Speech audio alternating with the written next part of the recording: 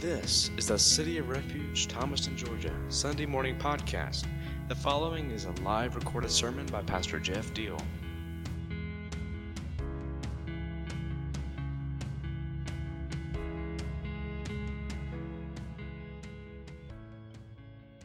Seek first the kingdom of God and His righteousness, and all these things will be added to you.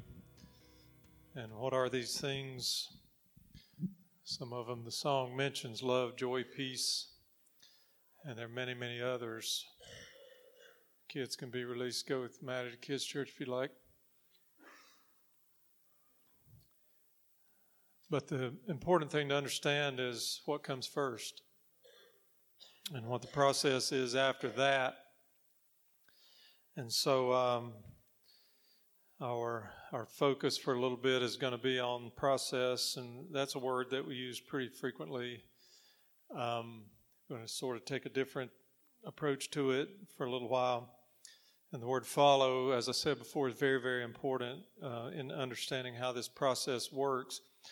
So they're going to put up on the screen there first scripture that I read to open the service, which is from John chapter 10. And we're going to look specifically at verses 7 through 10. Now, if you're a believer, if you've been in church any at all, really, you've heard this. This is not going to be unfamiliar to you. This is one of the most common and popular scriptures that there is in the New Testament. And it says, "Therefore Jesus said again, very truly I tell you, I am the gate for the sheep. All who have come before me are thieves and robbers, but the sheep have not listened to them. I am the gate. Whoever enters through me will be saved. They will come in and go out and find pasture. The thief comes only to steal and kill and destroy. I have come that they may have life and to have it to the full," or as King James Bible says, have it more abundantly. So that part that says that He has come that we might have life and have it more abundantly is one of those promises that we love to grab a hold of as Christian people. And we love to claim that as ours, and we develop a dependence that that's really going to happen in our lives, hopefully, because it's appropriate to do that. We understand that the thief or the enemy comes to steal from us. What's he trying to steal? He's trying to steal our purpose. He's trying to steal our vision. He's trying to steal the reason for which God has placed us on the earth at this point in history. He's trying to take all that away. He's trying to alter it, adjust it, pervert it in some way that will cause it to not be realized in its purity and in its fullness the way God has intended for it to. He's also come to kill. Now, that can literally, I guess, mean to kill us physically. But it also can mean to kill a lot of other things, those things that we sang about just now, peace. The enemy is trying to kill our peace. He's trying to steal it and kill it. He's trying to steal and kill our joy. He's trying to rob us and to kill the opportunity we have to understand God's righteousness and to live in it.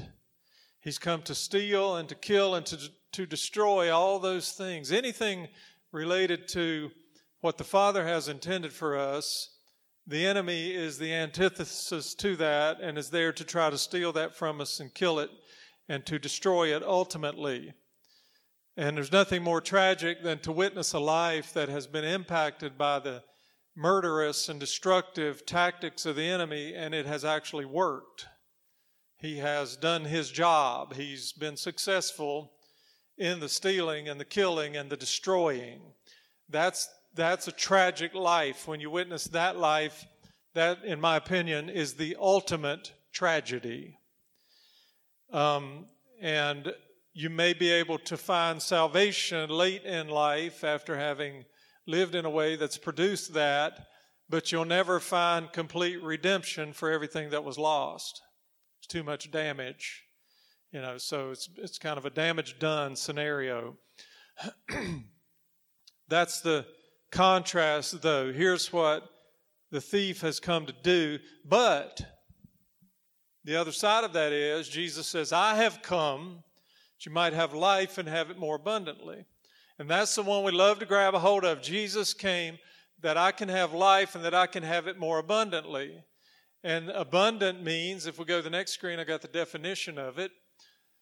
Abundant means plentiful, ample, abounding, generous, and large. How many of you want to have that kind of life?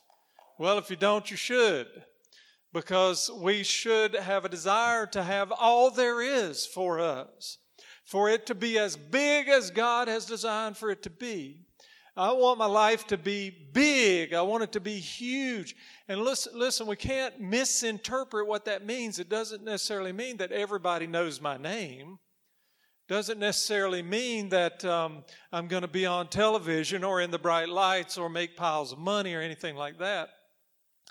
I know people who lived really, really big, full, impactful, generous, ample, abundant lives who were really poor.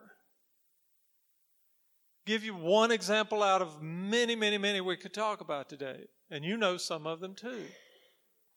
There's a lady in Nicaragua. I did some mission trips to Nicaragua back in the early 2000s, took groups down there. And we connected with a Nicaraguan lady named Miss Ruby. And she was probably 65, 70 years old. She's about that tall. She's about as big around as she was tall. And just a very simple, very poor, very modest Nicaraguan lady. And she lived in a really, really awful neighborhood. Gang violence going on every night outside her doors. Gangs, and they didn't have guns, but they had rocks, and rocks pelting the side of her house. Nobody had glass windows there because it was, they had these wooden louvers that you would open and close because the glass is just going to get broken. So she lives in a terrible place. If you walk out on her porch and look across in the distance, what you saw was the Managua City garbage dump. And the smell was awful, and the flies were terrible. And it was notorious for the poor families that lived around the dump and set up tents and makeshift shelters out of old cardboard and old wood and scraps and tin that they'd pick up, and they'd build themselves a shack for shelter. And the reason they like to be near the garbage dump is so they could get access to stuff from the dump when the trucks came in and dumped it. So food, clothes, whatever was in the dump, whatever was in the garbage. And another terrible part of the story was that there were families, parents there who would sell off their young daughters in prostitution to the truck drivers who would come in order to get first pick from the garbage that came out of the truck. That was the environment that we were in. That's the environment that Miss Ruby lived in every day. Now, I've got problems and you've got problems, but I don't have that kind of problem. And I'm way too guilty of complaining. Anybody done any complaining about the rain recently? I have. Confession time.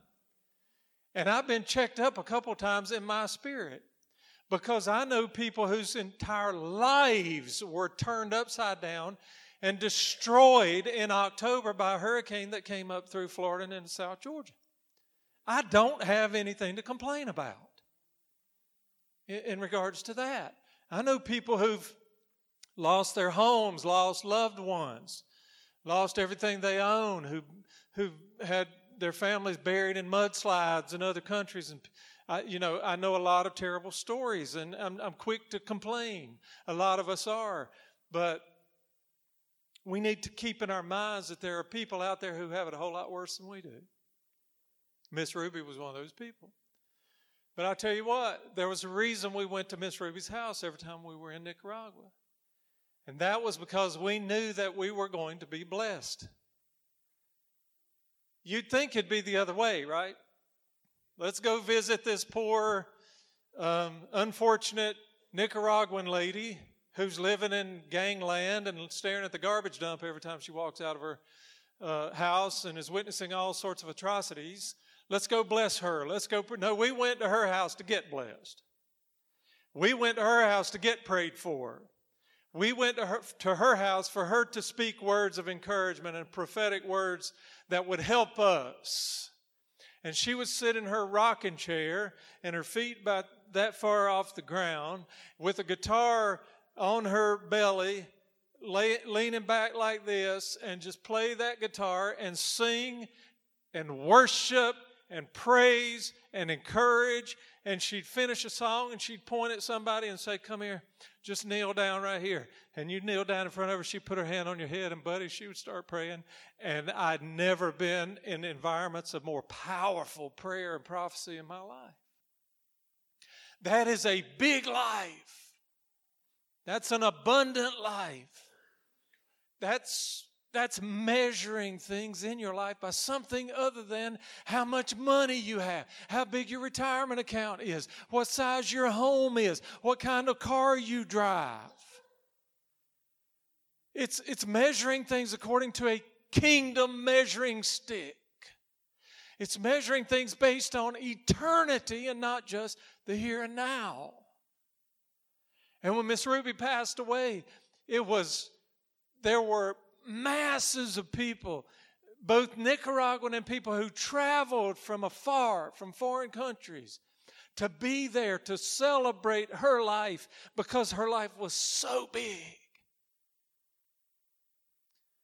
So we got to know what the qualifiers are. We have to know what we're supposed to be using to measure the size and the quality and the impact of our lives is. We have to have the right perspective. And as people, as human beings, we tend to measure nearly everything by two things. We tend to measure them by time and by money. And here's the problem with that. Problem is that God doesn't measure anything by time or money. But we measure almost everything by time or money. And our goal and our mission in this kingdom walk ultimately should be to get to the point where we have a perspective more like God's than more like man's. So that we start to measure things from an eternal perspective. God didn't worry about time. You know, how many people can you point to in the Scripture that were relatively old by the time anything significant spiritually happened in their lives? Or at least by the time the most significant spiritual thing happened in their lives? Because with Him, it's not an issue of whether obedience happens and results happen when you're young or when you're old. The issue is, are they going to happen? Are they going to happen? Are you going to walk in obedience to the extent that when that time, when that season is ripe in front of you, you're going to be positioned for God to create those results out of you? So, abundant, plentiful, ample, abounding, generous, large. These are the words that describe the kind of life that is available to us and the kind that we should desire. And for all of us, there's more. There's more. Let's go to John 14. Do not let your hearts be troubled. You believe in God, believe also in me. My Father's house has many rooms. If that were not so, would I have told you that I'm going there to prepare a place for you? And if I go and prepare a place for you, I will come back and take you to be with me so that you also may be where I am. You know, listen to this. People give Thomas a hard time, but I kind of like the guy. Listen. He says, you know the way to the place where I'm going. And then Thomas said to him, Lord, we don't know where you are going, so how can we know the way? And Jesus answered, I am the way, the truth, and the life, and no one comes to the Father except through me. Now, very, very familiar words to us, but there is so much in that we need to make sure we've gotten a hold of. And to be honest with you, this is so poignant and so powerful that I hope I can articulate it in a way that gets the job done. It's going to require the help of the Holy Spirit. Okay. Thomas says, listen, and I'm so glad Thomas said this. He's given a nickname, Doubting Thomas, and that throws a negative, shadow on him. And there's another time or two where he asks questions or says things that put him in the category of doubting. But you know what? To me, it's more like wondering. To me, it's more like searching. To me, it's more like wanting to make sure you understand it. To me, it's like, I bet you money there were other people in the room. There were other people listening to the counsel of Christ who had questions, who wondered about it, and probably had a little strain of doubt going through their hearts and minds. But Thomas was the one who was bold enough to speak up and say it. Bold enough to say, I don't get it. Help me. Teach me. Show me. He says to him, Lord, we don't know where you're going. What a great confession. What a great acknowledgement. I really think it would be a good idea every day if I get up in the mornings and acknowledge and confess to the Lord that I'm not going to be so presumptuous as to declare that I know everything you're doing and everywhere you're going. Because if I do that, then I'm going to start to formulate a plan to address that pathway. Because that's what we do as human beings. That's what we do. I think it would be a much better idea to get up in the mornings and say, Lord, I know who you are, but I really don't know fully where you're going today. But here's what I commit. Wherever it is you're going, I'm lined up to follow. Thomas says, how can we follow you? How can we know the way when we don't know where you're going? And Jesus really, and you can wrap it up. You can pretty much wrap it up right here. The truth is right here. The absolute, full composition of who Jesus is and why he came to this earth is right here. We can talk about it in a lot of different ways. We can approach it from different angles. We can pull other stuff into it. But you don't have to go any further than right here to discover who he is and why he came to this earth. He answers Thomas and he says, I am the way, the truth, and the life, and nobody comes to the Father except through me. End of story. Now, I'm convinced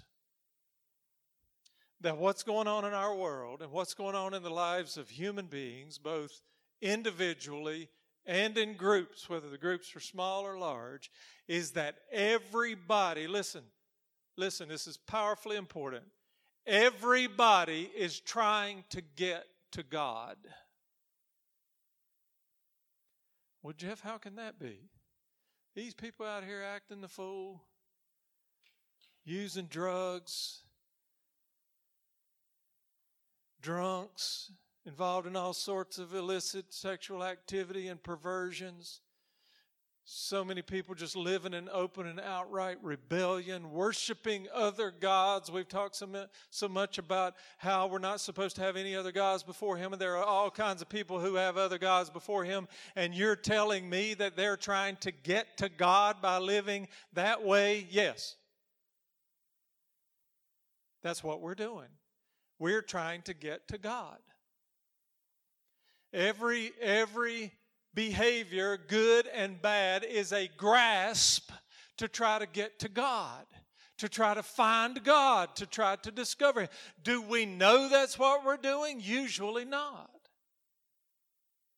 We don't know that's what we're doing. Every human being, listen, when the Scripture talks about how we're all born into sin, the way that I picture that is that every one of us has a hole, a gap, a space in their spirit, and that space is shaped like God. You get it? It is a God-shaped space. And so what do? Early on, we start reaching for stuff to fill up the space. What do we reach for? We reach for love and acceptance. Who is the ultimate author of love and acceptance? Every good and perfect gift comes down from the Father of lights, in whom there is no variation, no shadow of turning, no contradiction, no nonsense, no carnality. Every good gift comes from Him, and love and acceptance are good gifts.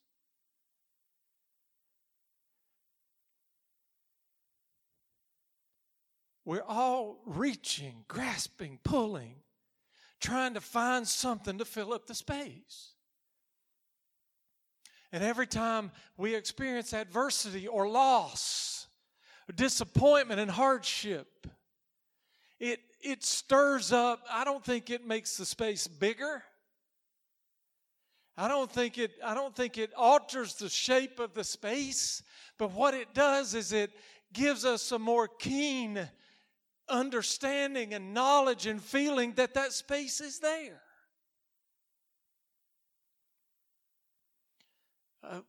I'm preaching to me if nobody else, and this is going to help me, and I hope it'll help you. There's a void, there's a chasm. And I'm not just talking about sinners, I'm talking about Christian people sometimes. That they still feel this emptiness, and they're still reaching and grabbing and grasping, trying to fill up the space. And so if somebody disappoints you in life, somebody in your family lets you down, somebody violates trust, somebody causes brokenness to happen in you, that aggravates and highlights the space that's in you. And so what do a lot of people do? They reach out and start grabbing stuff to try to fill up that space because they're keenly aware that the space is there. This is the reason for drug addiction. Is because people are reaching to fill up a God-shaped hole with something that's not shaped like God. This is the reason for alcoholism. This is the reason for extramarital affairs. This is the reason for so many things that we do and so many ways that we behave.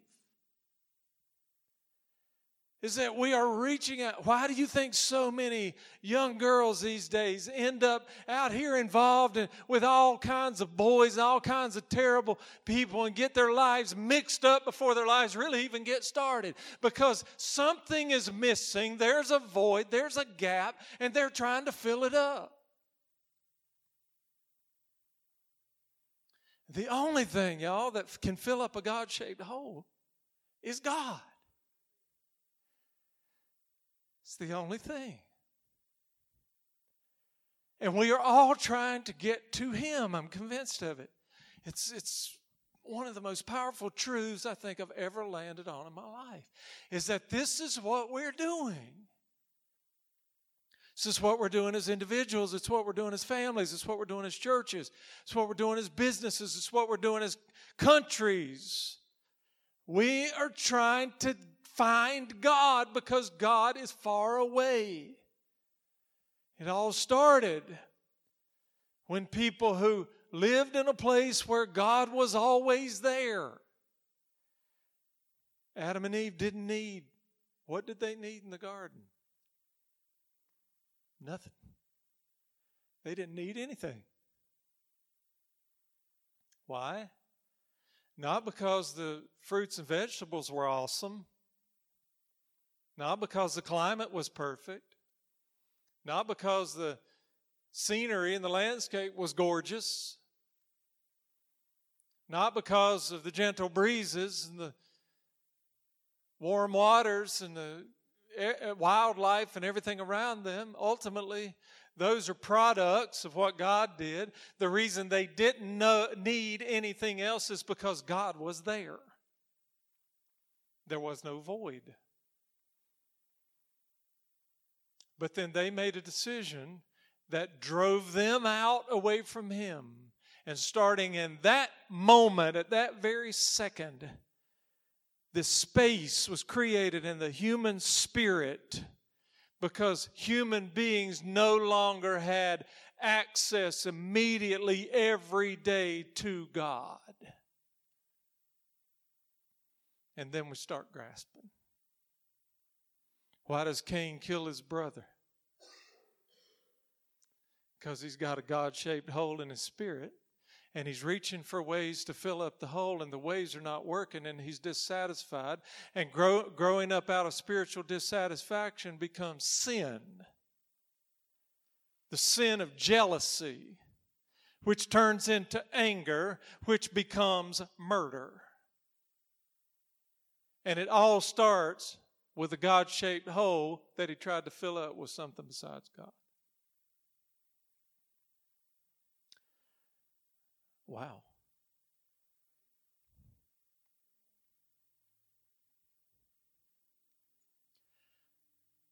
Jesus comes along and sort of casually in a conversation one day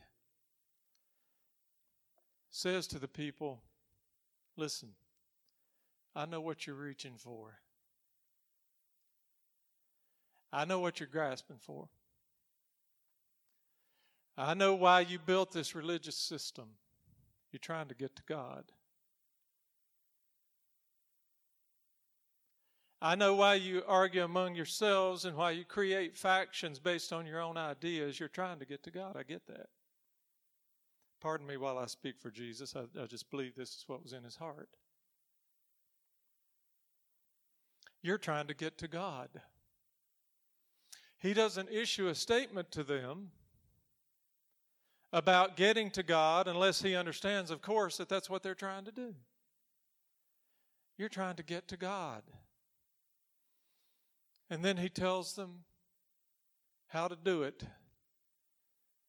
He says, I am the way and the truth and the life, and no one gets to God unless they come through me. So whatever blend of religion that you hear about, see, or allow to creep into your own life, that's a dangerous place to be. Because you try to insert a polluted and perverted version of what belongs in the God-shaped hole, and you're going to end up worse off than if you'd have just left the hole empty. That's what Revelation 3 means when it talks about lukewarmness. Don't try to formulate some sort of a God recipe that has God in it. But I think it'd be better if we pull some other things in it. Even Adam, right? They didn't try to toss God out. They tried to add to God. Let's keep him here, but let's add a few other things into the mix. That's what they were convinced to do by the deceiver. Yeah, God's fine. Wonderful. Worship him. He created you. It's your Father. He loves you. He cares about you. There's nothing wrong with what he's trying to tell you to do.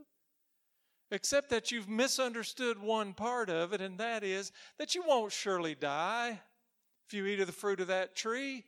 As a matter of fact, what's going to happen is you're going to add some stuff in to the whole recipe that's going to make it even better for you. Dangerous, risky place to be. And Jesus clears all that up and says, there's one person, I and me. There are no other persons listed in that statement who are responsible for helping us get into the heart of the Father. Only Him. Well, I'm going to have to cut this off after having got through part of the first point.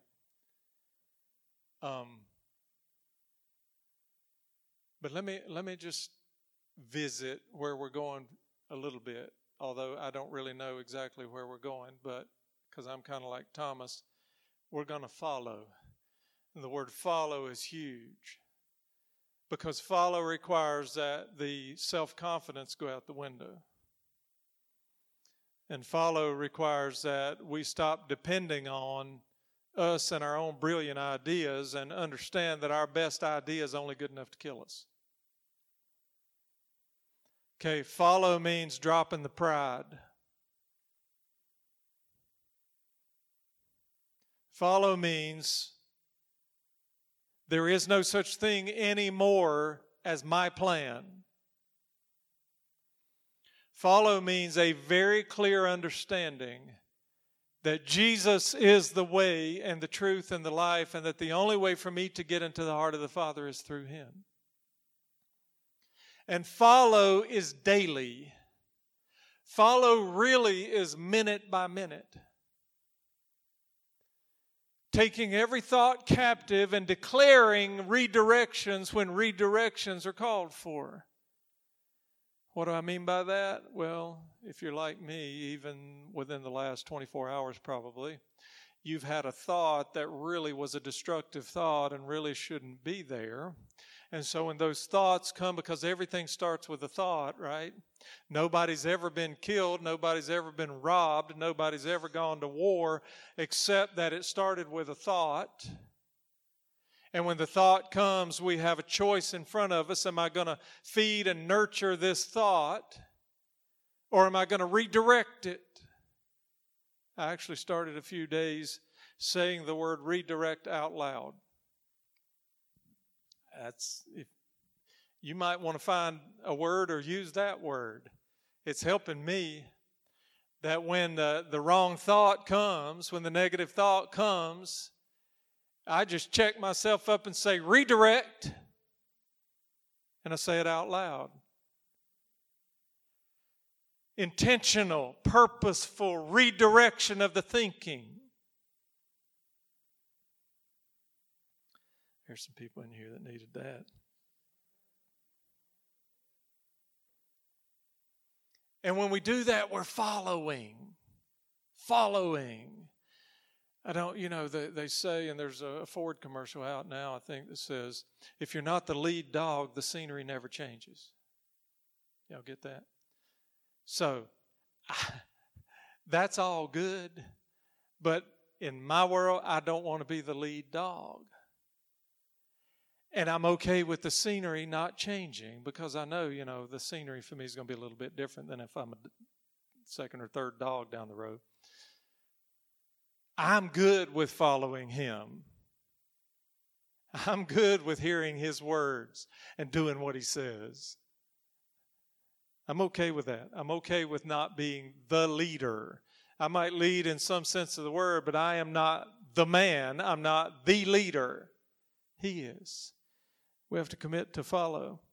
And then we'll just finish up by setting the table for the days to come with this. The order that Jesus presents this statement in is really, really important.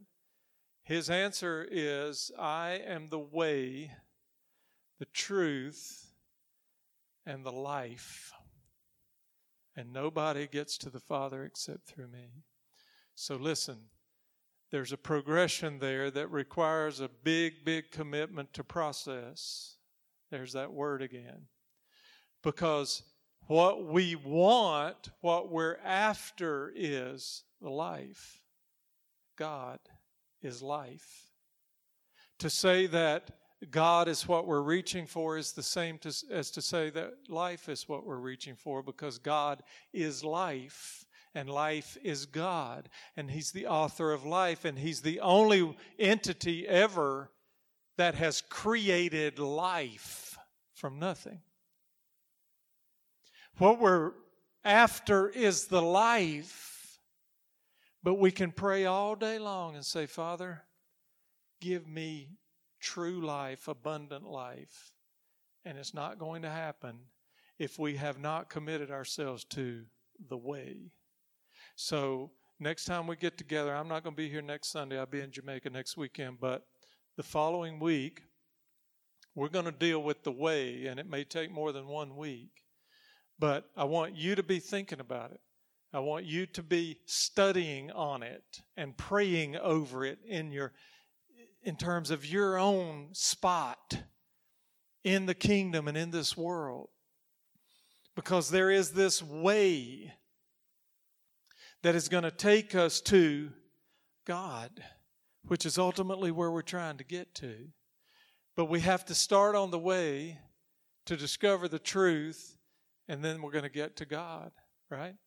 So actually you could do it as a mathematical formula that way plus truth equals life, and it starts with way. It starts with the way. Salvation is free, and whoever calls on the name of the Lord will be saved. No question about that. But in the instant that we're saved, what's supposed to happen, and very often this doesn't happen, and that's why you don't see fruit in Christian people's lives. The instant that we're saved, we step through a gate. Remember Jesus' story about the sheep and the gate? We step through a gateway. And what is our responsibility then? To just plop down and say, well, we got it. I'm saved, bless God, I'm on my way to heaven. How many testimony services you ever been in? If you grew up in churches like I did, you heard it all the time.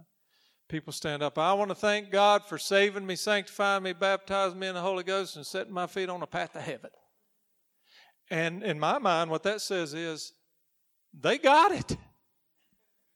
They're done. But it leaves out the way. Right? Because when we step through that gate, then what we're looking at is this really, really awesome, challenging, yes, filled with obstacles and potential booby traps, yes, but this cool pathway, this roadway that is headed into the heart of God, and it's the kingdom way. And along the way, as we travel and we commit ourselves to it and recommit ourselves to it every day, we discover little bits of truth that start to add up until little bits become bigger bits and become more and more. And we grow and we mature and we gain understanding and we gain wisdom and we gain knowledge. And pretty soon this fuzzy picture of God starts to open up in front of us. And little by little that fuzz is going to clear up as we keep walking the way and absorbing the truth. Amen. Father, thank you for what Jesus is telling us and talking to us about and showing us. And we spent some time in the life of David, but David kept pointing us to Jesus, and now here we are with him. Here we are with him. And he is telling us that he is the way and the truth and the life, and that nobody can get what they're after. Nobody can get into the heart of the Father unless they come through him. So I make a commitment for myself. I make a commitment for this house, and I pray that every individual here would make a commitment for themselves today, that they are committing to him, to his way all the time, minute by minute. And I repent again that we've so often tried to do it our way. We just want to walk in your way. I pray that you would this week individually with us open up what that way looks like and prod us by your Holy Spirit to take new steps in the adventure and to look for you and to stop focusing so much on just the circumstances of what's going on in our lives. To focus on you and to listen for your voice. I pray for those who are not here because they're sick or they're unable to be here for some reason, that just because they weren't here today doesn't mean that you won't go and teach them by your Holy Spirit, because when Jesus promised the Comforter, he said, I will send him to remind you of all the things that I've said. So fill up the rooms where they are. And for the sick, for Cheryl, for Miss Faye, for Kendall, for Sister Ruby, for ladies who are in the nursing homes, for all the ones who are suffering and struggling with financial difficulties and problems in their families and relationships and rebellious children. We need you. We need God to show up and fill up those voids. And we're going to look for that to happen as we walk in your way. We love you and we bless you in Jesus' name. Amen.